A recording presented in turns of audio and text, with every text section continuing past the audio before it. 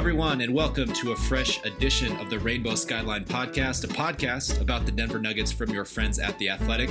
My name is Nick Kosmider. I am joined by my co-host, Kendra Andrews, and we're back after a week hiatus. Some stuff going on in the world, obviously. And we were supposed to record last Wednesday, which was the night, of course, that the NBA came to a grinding halt. As much of the world has with the outbreak of the coronavirus that has really, affected every way of life in the world right now. And but the beauty of that is that we can still record podcasts in our sweatpants, and I'm pretty sure that we're just going to call this the Sweatpants series because I'm down for that. Yep. So, Kendra, how has life been for you? Again, March 11th was the night that the NBA stopped. It's been 1 week since then. What the heck have you been up to? It feels much longer than a week. It feels like a month at this point. Have not been doing much. Have been rotating my sweatpants, as you have mentioned. I think I need to invest in some more sweatpants right now. But, just a lot of, I live by myself. So I've been sitting in my apartment, watching Netflix, trying to find, I've been going back and forth between Criminal Minds, and I'll watch a lot of Criminal Minds and then I'll get a little creeped out. So then I watch like Master Chef to kind of ease the mood, calm down, not get too freaked out. Lots of FaceTiming, very thankful for technology. I just ordered 2 1,000 piece puzzles. Nice. To keep me occupied, but I'm sure you with your 10-month-old, 11-month-old, you've still been busy. I'll tell you, I might be one of the only people out there, not one of the only people, I'm sure I have company, but who's like quarantine has become a harder job than the regular job before the quarantine began. Because as you mentioned, Camden, my son, is he's almost 11 months. He'll be 11 months old on April 1st.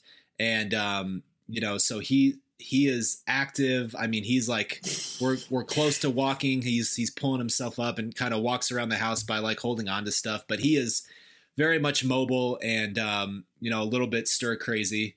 So that has been, that's kind of been what I'm up to. I see all these people being like, oh, I've done this. I've watched this TV show. I binged this whole TV show. I was like, oh, cool. Must be nice. That's nice. Oh, you're learning to cook, are you? Sleeping all day. You're sleeping 12 hours a day and you learned how to cook. Oh, that's fun.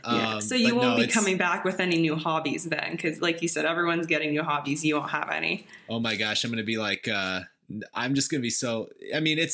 It's been one of those situations where it really does though make you.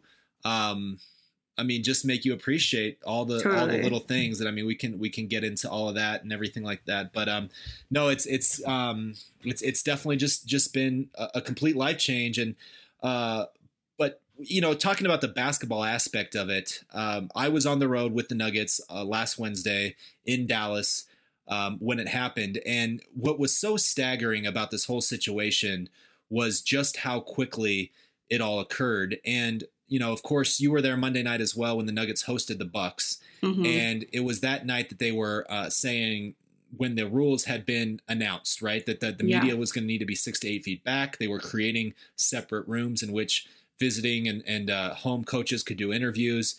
And, it seemed at that point was like, okay, this is this precaution that they're taking and all those kind of things. And, we'll go with it and that's fine. Those we got 1 day of those guidelines before the whole season got canceled. And it's just that to me was what was so jarring about it, because we showed up to American Airlines Center in Dallas Wednesday morning to do to interview players and coaches and Coach Michael Malone after shoot around.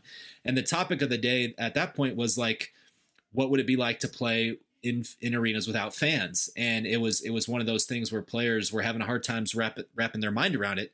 There was no discussion there were no questions. There was no discussion of like, well, what if the whole season gets canceled or suspended rather?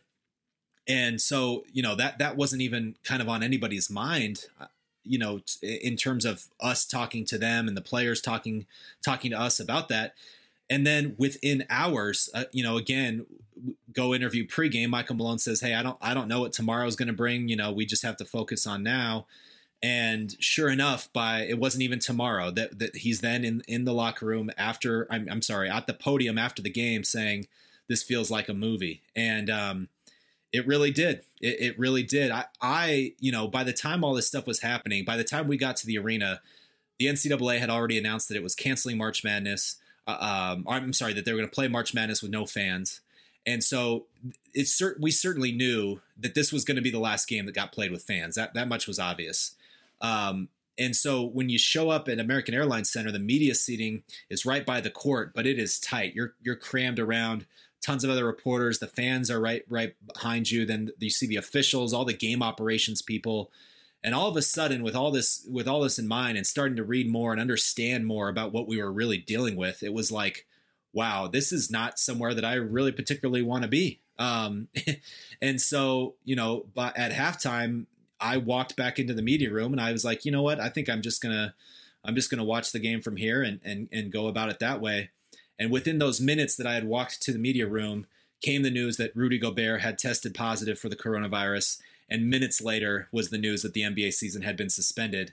And so, of course, I then rushed back out to the court to get, to take in the scene, to get reaction. And it was just staggering.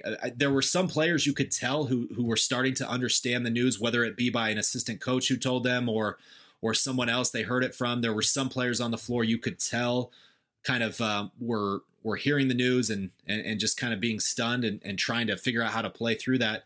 At the very end of the game, though, at the end when players were hugging at midcourt, I could tell that Luka Doncic told Nikola Jokic what was happening, and the look on his face was just, stunned, which we all were.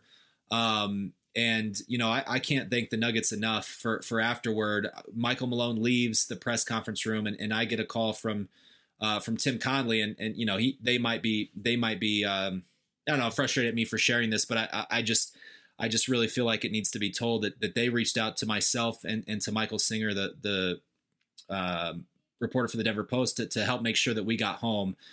Made sure that they made arrangements to get us home that night, and it was really nice for them to use that connection to help us, in a time where that wasn't something I was even thinking about at the moment. And so, just a real shot of appreciation to them for helping us out. Just a humanity thing, had nothing to do with the reporter team relationship. And so got home really late Wednesday night, and then, saw my wife and kid and was just trying to wrap my head around all this, as we all were. Yeah. What was your reaction? I know your sister, Malika Andrews, who works for ESPN, was reporting from was she in San Francisco?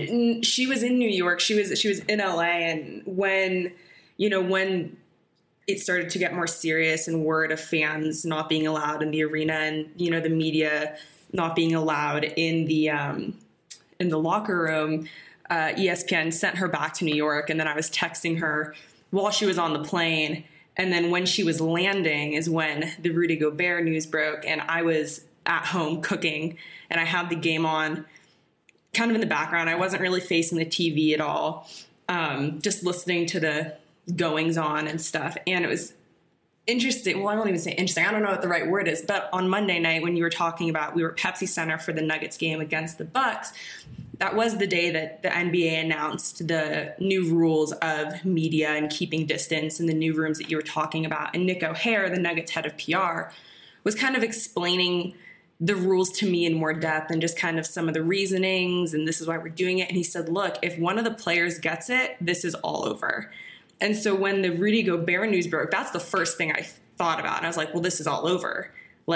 There's no way that they're going to continue this season right now. They're going to have to end it. I was a little surprised that they kept the game going. Like, I get it, but I was still a little surprised.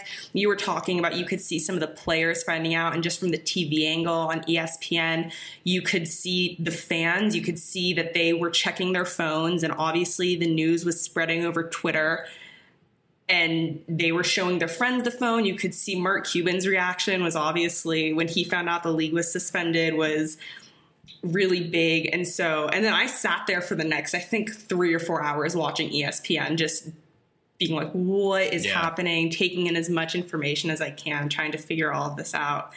And I mean, even since then, just every day I feel like there's something new, whether it's Donovan Mitchell or now some people on the Nets, and just it's all just going, like you said, it's moving so quickly. It's pretty unreal. Yeah, it is. And it's it's something that we're obviously that's unique about this is like it's not a league thing. It's something that we're all dealing with. I thought that originally too about the playing the game, but I think in retrospect, kind of just talking to some people and thinking back on it, I think had they at halftime, canceled that game, or I think it wasn't even full. It might not have even got announced about the NBA suspension until right after the third quarter started. It was like right in that zone. And so I think what you're doing in that case is potentially causing, maybe causing some kind of panic or just really kind of a lot of anxiety if you cancel it, as opposed to just finishing the game and then going on from there. So, but it was just a whirlwind of a night. And, but since then, I think what came down from the Nuggets to kind of just give an update on how they went about handling all this was, players were told or were recommended to stay in their homes, to stay more or less in their homes, to only leave kind of for things that they absolutely needed to go do, kind of for 3 or 4 days to sort of just monitor their own health. They were given a lot of literature, stuff that was sent from the league to the teams to distribute. All the players and staff members got all that. And then they were in constant communication with members of the Nuggets training staff. And so for the first 3 or 4 days, that was kind of what they were doing, those constant communications, constant check-ins about how everybody was feeling. And then obviously since then, before those 3 or 4 days even ended, the regulations from the Colorado governor, both from a state and city level where we live in Denver, has been the closure of all the bars and restaurants and sort of any other kind of gathering places at all, except for delivery and takeout and pickup type food services. And so there's really nowhere to be now, but I think it's been even hammered upon them even more to, again, monitor your symptoms, because, as we know, as we've learned with this thing, the incubation period, it can be up to 14 days. So you want to wait and be sure that after, again, the most exposure they've probably had was in the week before those games. Now, obviously they didn't play the Nets or the Jazz or the Pistons in that stretch, all teams that have had a player to this point test positive. But again, it was just sort of an abundance of caution. At this point, as we sit here now, this on Wednesday afternoon, as I understand it, there have not been tests done for Nuggets players because at this point everybody is asymptomatic, and I think that again, that we're experiencing here in our state, just like a lot of others are, that testing isn't easy to get, and so I think that they're taking that approach. Of if players show symptoms or if there becomes a known direct exposure, then they shift course on that. But as far as I understand it right now, of talking to team officials and people around the organization, players to this point have not been. And so we'll obviously continue to come with updates. Anything we hear about that, we will certainly keep you guys updated. And in the meantime, I think, this podcast, we're still going to come at you once a week. And obviously we're all kind of taking this as it comes, but we're going to have, I think, a lot of different fun content, whether it's exploring some historical aspects of the Nuggets. I think we still have a lot to talk about with this season, both in terms of what could come should it continue, and really a retrospective and dive into what we learned from this season if it's not to continue. And, Kendra, on that note, I think the way to turn it, at this point is just to kind of look at where the Nuggets were. So 43-22, third place in the Western Conference. And the thing that I keep thinking about is, we don't know if the season will continue or not. I think there is some optimism there. Certainly if it does, I think it wouldn't be in the way that we knew it now. Like, we're probably going back to that empty stadium talk, the idea of potentially playing the games in smaller venues. Maybe if it's playoffs, they get everybody on a neutral site to limit exposure and just play it that way. But again, the Nuggets at 43-22, just sort of playing really kind of average basketball up until the time the season started.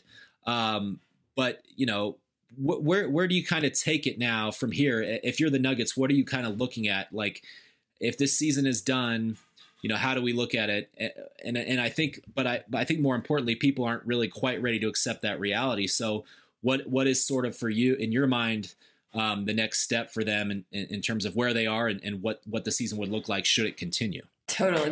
No one knows what's going to happen. There's talks of, at first it was, okay, this is going to last 30 days. Now there's people saying and reports saying, well, it can be 2 months, which would put us, around June for the start of playoffs or the resumption of the season, which is usually the season ends in early playoff. Gosh, I cannot talk. This is what happens when I don't talk to anyone for a couple of days, and then early April. That's usually when it's usually when the season ends is in early June. So I think it's important for them to not completely let go of the season yet, because it is such a question mark and really no one knows what's going on yet, from top to bottom. So I think it's important to keep that mindset going. But as from like a front office perspective, I would start looking ahead at the possibility of, okay, if the season is done, they have a lot of free agents this summer, and a lot of people, I think at the top of the free agent list should be a guy like Jeremy Grant. And then you have other guys who are going to be free agents like Paul Millsap, Mason Plumlee, Torrey Craig, all these guys. So I think I would kind of start looking at that, figuring out who do we want to keep, who are we aggressively going to try and keep. They have that one draft pick. What do we want to do with that one draft pick?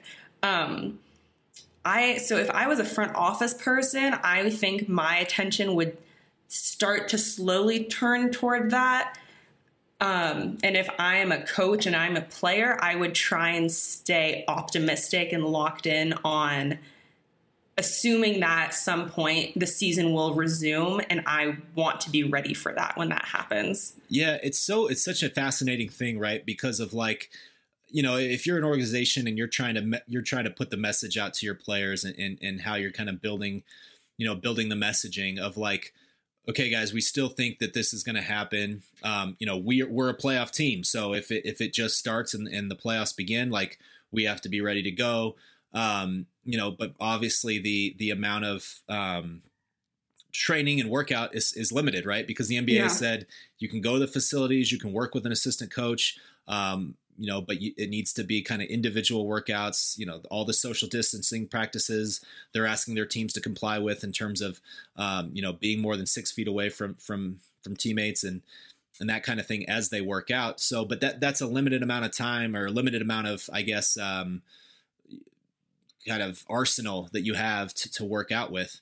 And so that's all part of it. How long how long mentally can you kind of stay locked in and say, hey, I still think we're going to play. I'm still going to just like keep it locked in to understanding that that's what it is, versus like, at what point do you kind of just say this is lost? That to me is a fascinating idea, because obviously I think every player, these players don't all think the same. It's 510 guys in this league. I don't think that they're all thinking the same thing one way or the other. So it's an interesting situation to me of how the mindset is, for people for players who are trying to figure out how the season's going to start. And again, as we talk about this, it's important to me to say, look, these are things we're talking about basketball. People want to hear about basketball. And I think certainly as we even continue to get further into some of these new ways of life, it's going to be even more imperative to try to find some semblance of normalcy.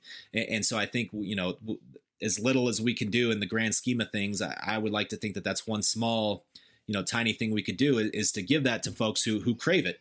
But at the same time, I think that it's important to know that we are aware that these things are pale in comparison to what a lot of people are going through, whether it's, people who are actually sick themselves or whose relatives are sick, or who are just feeling the crunch of all these, these necessary but tough regulations that have been enacted. So anyway, I just kind of wanted to get that out of the way. And with all that said, again, it's just a fascinating thing to me about where your mind goes in terms of how you stay ready versus allow yourself to just kind of, also relax and not know that tomorrow is not going to bring the start of the season, right? It's going to be a long play here that we're looking at.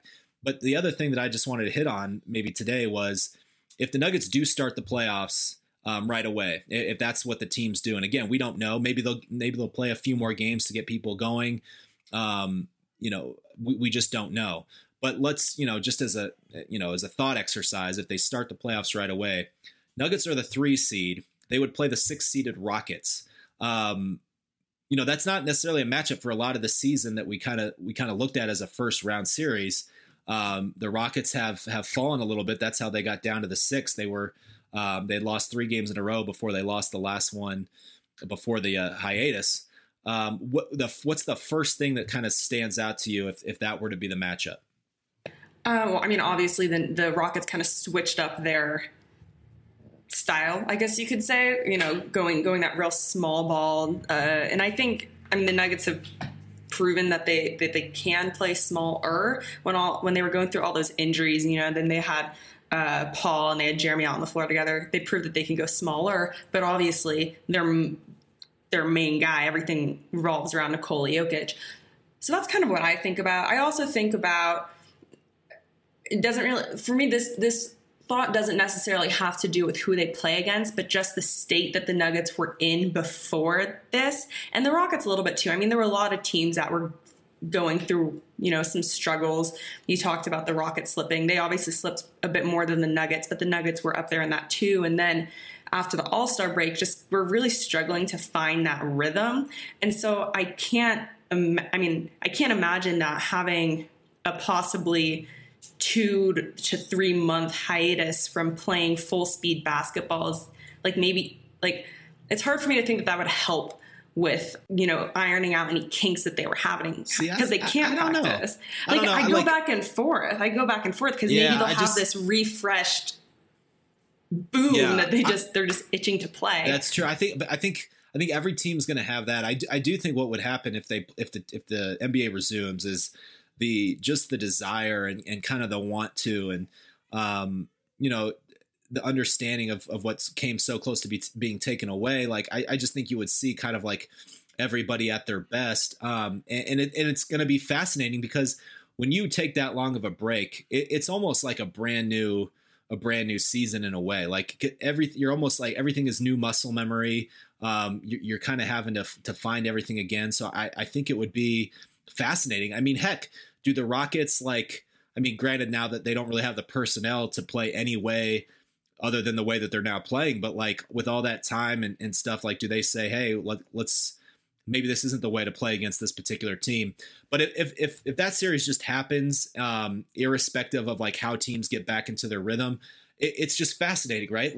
The Nuggets are going to be the only team in the Western Conference playoffs that truly plays through their center, that makes their center the focal point of what they do. Now, obviously, Rudy Gobert is probably a close second, although offensively, it's not that they run things through him. He's the recipient of a lot of pick and roll play and stuff like that. The Nuggets are probably the team in the NBA, they are the team in the NBA that most plays through their center, and they would be playing a team that literally doesn't have one. It's just such a fascinating idea, and especially because we never got to see it, right? Because of a quirk of the schedule, the Nuggets got all 4 of their games against the Rockets done pretty early. And so we never saw them play this current iteration of the Rockets, the team that has 6'6" PJ Tucker as a center that plays 5-out basketball, runs the floor, shoots even more threes than they did before, has Russell Westbrook with just all this freedom in the open floor. It would just be fascinating to see how that would go. I think that obviously if the Nuggets can slow it down and play that the way that they want, the Rockets have no answer for what Nikola Jokic could do. I think he would be able to feast in that kind of a series. And even if they chose to, double, triple, whatever, he's going to have so many open passing lanes and nobody obviously in the league is a better passer from that position than he is. But on the other end, just having to play outside of the paint continuously. And we've talked a lot about how much better Nikola Jokic has gotten as a pick and roll defender. He's a lot more mobile laterally than he used to be when he first came into the league. He has a better understanding of exactly where he's supposed to be within the Nuggets defensive concept. He's got quick hands. He knows how to disrupt passing lanes. He does a lot of good things as a defender, but I just feel like the way that the Rockets play will neutralize a lot of those things that he's become a lot better at, just simply by the fact that they're going to force him to have to be near the 3-point line if PJ Tucker is the guy that he's having to guard. I think it'd be fascinating to watch. I do think what it would do is it would be a tough series for Mason Plumlee, because when Jokic obviously is still, despite the potential mismatches, he's still going to play a ton of minutes. He's going to be your most used player. Well, then when he's not on the floor, do you have to match those small minutes? And does that mean playing Jeremy Grant at the 5, which we saw the Nuggets have some success with while Plumlee was injured? That's another thing that I would look at. And lastly, I think, we know Michael Malone said right after the All-Star break that Michael Porter Jr. Would be in the playoff rotation. At the same time, he's vacillated a little bit on stuff that he said about Porter, simply because, again, it's a rookie who is, shown some up and downs, and it would be fascinating to see if Porter is one of those guys that really does benefit from the rest that he's had, get his ankle fully healthy, and just recover from the fact that he's played more games now than he probably had the last 3 or 4 years combined. And so, but on that same token, when you're talking about a guy like James Harden and Russell Westbrook, 2 guys that Torrey Craig has done a really admirable job on throughout the last 2 years, I just don't see how he's not involved in that kind of playoff game plan. And if he is, then how does Michael Porter get on the floor? When you play small, do you try to play him at the 4 with Jeremy Grant at the 5 while you have Torrey Craig at the 3? These are all those are some of the first things that I think of when it comes to that kind of a series. Would you like the Nuggets overall in that series? I think so. I think I'm always like that type of person that I'm a very visual person. I like to, and so I think after like one game, I'd be like, okay, like I kind of get a vibe of how this is going, maybe make my prediction. But I would think that especially if Nikola Jokic can just take advantage of that mismatch and he doesn't get, you were mentioning having to go out to the 3-point to defend.